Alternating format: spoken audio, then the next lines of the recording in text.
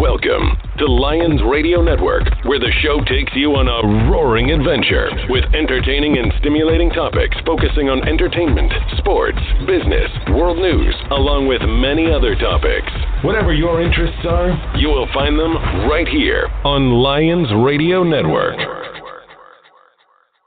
JessMessin Broadcast is hosted by Jess Fohl, a visual artist from Baltimore, Maryland. Jess invites those who have inspired her to recount their tales of becoming professional artists and creators. Through sharing memories and stories, Jess and her guests relive experiences, discuss new projects, and foster new ideas, all while making sense of this crazy pop culture world we live in. Tune in weekly for a variety of guests ranging from musicians, designers, artists, and entrepreneurs who are actively creating the world around us. And now, it's time for JessMessin Broadcast with Jess Fohl.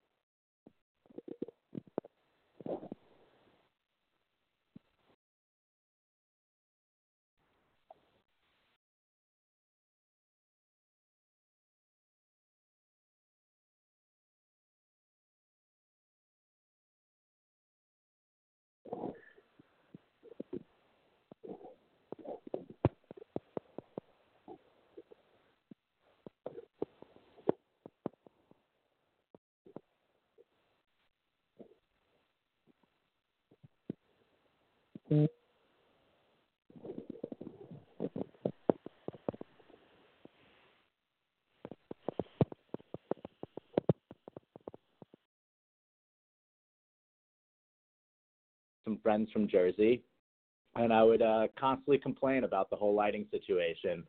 And a good buddy of mine named Mark Muser kind of convinced me that I should just put the camera down and figure out lighting. He said, you know, between my background in college, originally in computer and electrical engineering, and the amount of shows we would go to, that I could just figure it out. And somehow I did. Yeah, I mean, that's like, it's so interesting because, you know, I feel like there's so much. I too started in like doing video for music, and initially like that's totally like all I was about. I was like, I want to capture what's going on in music, and I certainly didn't like think that interest would parlay me into like translating music and me creating something visual about it, you know, like, you know, and we talked about this when I was in Vegas last, how I consider what you do such a great art form, because when I go to shows and I'm such a visual person, it just like totally ups the game for me, you know. So to have a background where you were coming from something visual and then that was like the suggestion, I mean, it kind of makes perfect sense to me. Yeah, I mean, you know, when you were filming, you were trying to get these moments and everything like that. But my biggest problem was I loved the show so much that I couldn't really sit still. And when you're controlling a camera filming, you really got to stay as still as possible. Yeah, it's so hard. It really is tough. So, okay, so what was your first lighting gig for real that was like the one where you were like, this is what I'm going to try to do, and how am I going to pull this off? I mean, the first time I did it, there was just something about it that just made me get really, really excited being part of, you know, for years I was going to these shows and I was loving the music and everything, but now to figure out a way to be a part of that show, it was really exciting and kind of got me off. And so right from the get-go, I knew that it was something I wanted to pursue and figure out a way to make into a real job and career. Yeah, 100%. Like, I remember the time, like the first time that we did the show at Sullivan Hall, and I was like, so enamored, and like the term that got me off is like absolutely correct, like in the sense that the fact that people were digesting something visual that I made while they were listening to music that they loved was such a like self-centering moment for me. Like I felt so empowered, but also so grateful. I was like, dude, this is so cool how you can combine all sorts of different elements and then like find your space in something that you love so dearly. You know, like how lucky is that? Yeah, I mean, you know, there's still certain gigs today where in the middle of it, I'm going, what am I doing? Like, how am I here? Like, this is awesome to be part of the moment and part of the show and part of, you know, something that everyone is paying attention to in that room.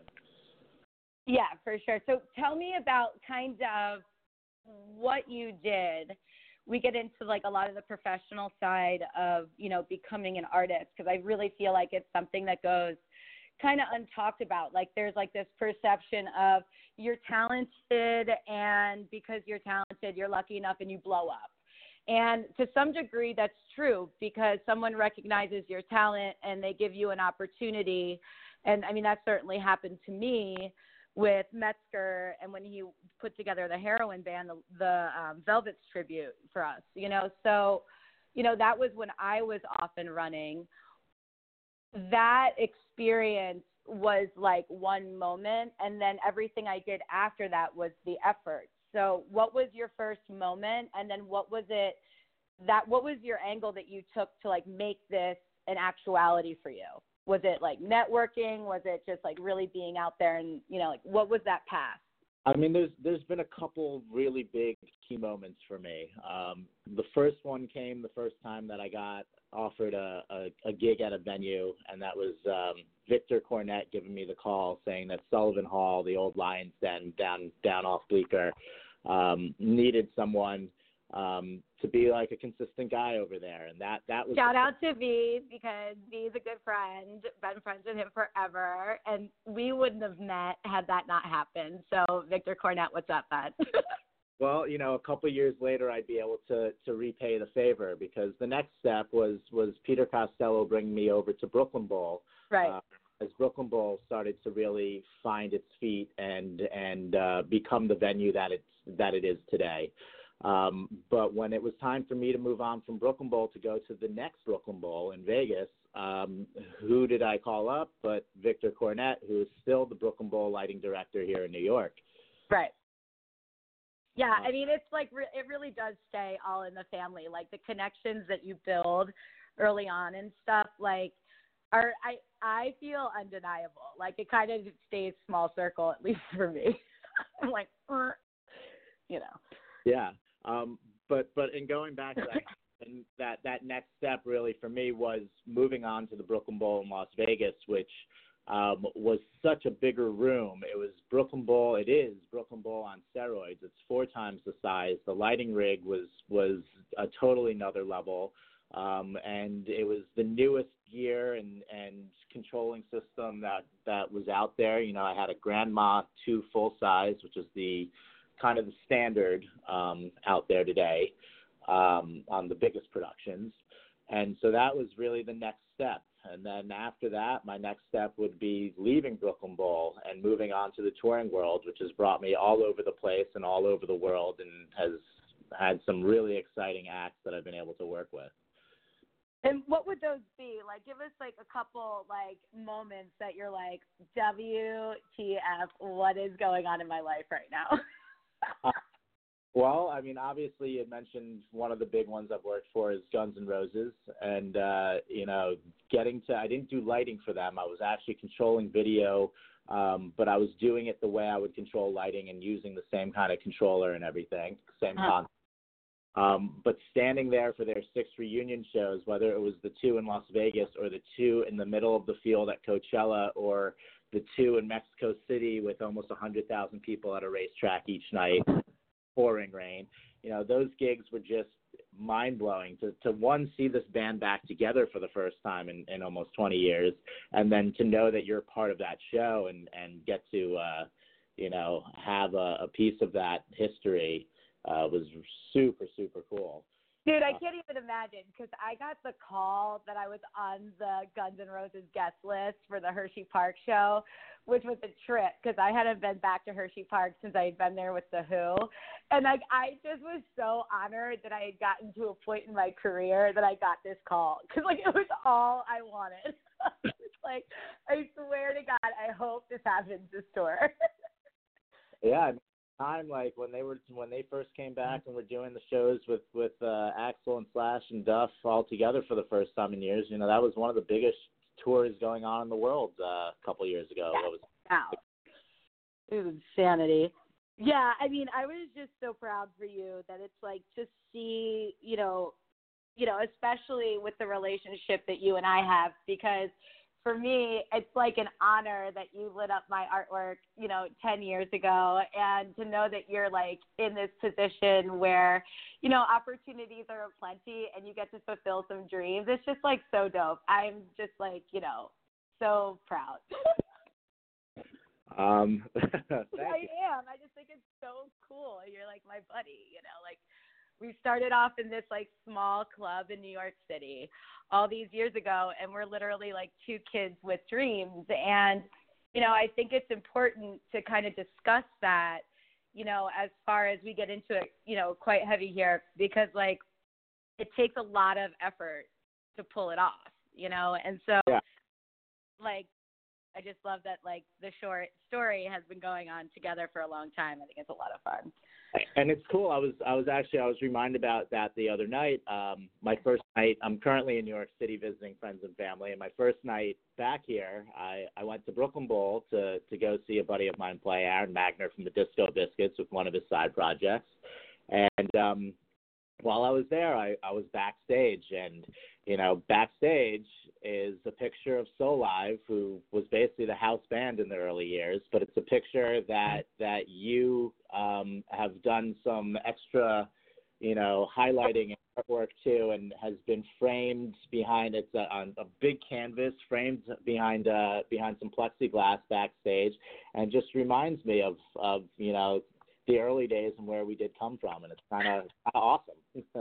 Yeah, I know you sent me that text, and I was like, I know, I always get really sentimental about that because, like, you know, that was so early on. I mean, Brooklyn Bowl opened right when, you know, I was starting, and it was like so amazing to have that opportunity, and to even, you know, Bello is, you know, the make it happen guy, and he was insurmountable in making that happen, and, you know, creating a piece of art that, you know, Shapiro resonated with. Like, that was such a big milestone for me at the time, and I still feel the same way, and I agree with you. Like, there's just so many memories in that piece of artwork, from just the relationships down to the actual club. Like, it just really, like, I'm just, like, so honored. So honored by that. I mean, you should be. It's the only piece of art that's backstage at Brooklyn Bowl, so it's a really cool thing, and it was a piece that I used to see every single day for a number of years, and so it's nice. It's like that, you know, the Penny Lane quote that's like, you know, if you ever miss your friends, go to the record store. Yeah. You know, and I really feel that way. Like, I feel like I connect through music in that way, and I think, you know, for you to say that, like, that makes you kind of remember and reflect and whatever, like, that's just what I'm here to do. And I'm like, just, you know, I you know, kind of speechless about it, really. It still blows my mind to this day that that's still there. It's like, I don't really have much to, you know, get silent about a lot of things, but that's definitely one of them. I'm like, oh, cool. I can't believe it. Okay, so Max, what do you have coming up here in the near future? In the near future, well, I'm going to be hopping back out on 2 tours, actually. I'm hooking back up with my buddies in the Motet, which, you know, they're about to drop a new album. They keep dropping singles that are from that new album, so it's going to be a lot of fun. And I'm also going to be hopping back and forth from them to the Galactic, who's also coming out with a new album this spring. So it's going to be a lot of fun going all over the country with both bands. Going to start it off actually with both of them doing 3 shows on the East Coast. So we're going to be hitting Boston. I believe it's at the House of Blues, and the Philly Fillmore. And in New York, it'll be at Brooklyn Steel. I believe that's the second weekend of February, so the 7th, 8th, and 9th. Oh, fantastic. I mean, first of all, let's talk about the Motet, because there's this way that they're marketing their new album is great, because everybody in my Facebook feed's all like, if you're not listening to the Motet, you're totally missing out. So, I mean, this is going to be so exciting, and I secretly stalked the tour, and apparently they're at 9:30 Club in March, bud. So I hope you're going to be around for that, because I want to come see you. Yeah, I hope to see you too. I hear 9:30 Club just got a new lighting rig, so that would be a lot of fun to play with. I always love when rooms get new rigs, new toys, update their stuff. So give us some, we're going to get out of here in a minute here, but give us some lighting geek information. Like, do you have, because I mean, obviously I have no clue about this stuff. That's why I call you guys to help me. But give us like a little scoop on like, what's your favorite lighting board rig situation? Do you have one? My favorite lighting console is it's the Grandma 2, a full size, which has multiple screens on it. It's got four different touch screens on it. It's got multiple faders and buttons. It's kind of the industry standard. It's been around for over 10 years at this point. They are coming out with a new one that's out on the market already called the MA3, but they haven't quite got their software to where it needs to be for us to run these huge shows and productions that get put on. In terms of my favorite rig, what do you mean? Like my favorite rig to look at, or to control in a house, or what? Yeah, like what's your favorite room so far that you've? Favorite room so far? Ooh. I mean, I don't even know if we're supposed to talk about that, because obviously all the rooms are the favorite rooms, but. I mean, there's a lot of favorite rooms out there, but one of them would obviously be the Capitol Theater, just because of the history there, and Peter Shapiro put in such a crazy, awesome house rig. I'm really excited to get to Brooklyn Steel, because they've got all new stuff since they're still a newer venue, and they went out of their way to get some of the better gear. A lot of times when you go to these venues, they get middle of the line gear to lower end gear to put in. But when the venues go and they get, the top of the line stuff, the same kind of stuff that you'd be touring with, it's always exciting to go into those kind of rooms. And then there's other spaces that are always exciting just because of what they are or where they. Max. I don't know. Did he just go away? No, I'm here. Oh, hooray! Oh my God, what a shit show. Oh man, it's like so classic though. Like every time I like set out to do this, I want to do such a good job, and it's just like typical. Well, it makes it interesting. Oh, right. Memories always pile them on top of each other. Okay, so, well, I just recently saw Max in Vegas, and he took me to an outrageous drive-through Christmas light situation, which was a trip. And then he took me all around Vegas and showed me what it's really like out there. And I'll tell you, we had a pretty good time. And it was the first time we had been able to see each other for, more than a few seconds at shows and whatever. So he's doing well, and we had so much fun. And I hope that we actually got this show recorded, because I have no idea. And if not, we'll do it again. We'll always do it again, Max. All right, so what I'm going to attempt to do here is I'm going to play the promo again, and I'm going to introduce you again. So we have been talking with Max Blackman, lighting designer in the live music sector. He ranges in small clubs and arenas, live events, and touring bands. Max was house LD for Brooklyn Bowl New York and helped open Brooklyn Bowl Vegas and London before venturing out on the road with various independent gigs, ranging from the Motet to Guns N' Roses. So that's who you've been listening to, in case we didn't get that in the beginning. And this has been another delightful broadcast from Lions Radio Network and JessMessin. And next week we'll try to get it better. I'm at a loss. I have no idea. But, buddy, I love you. It was so great seeing you. Thank you for taking time out to do this. And I hope to see you on this run sometime. Yeah. Love you. Love you. Bye-bye. Bye-bye.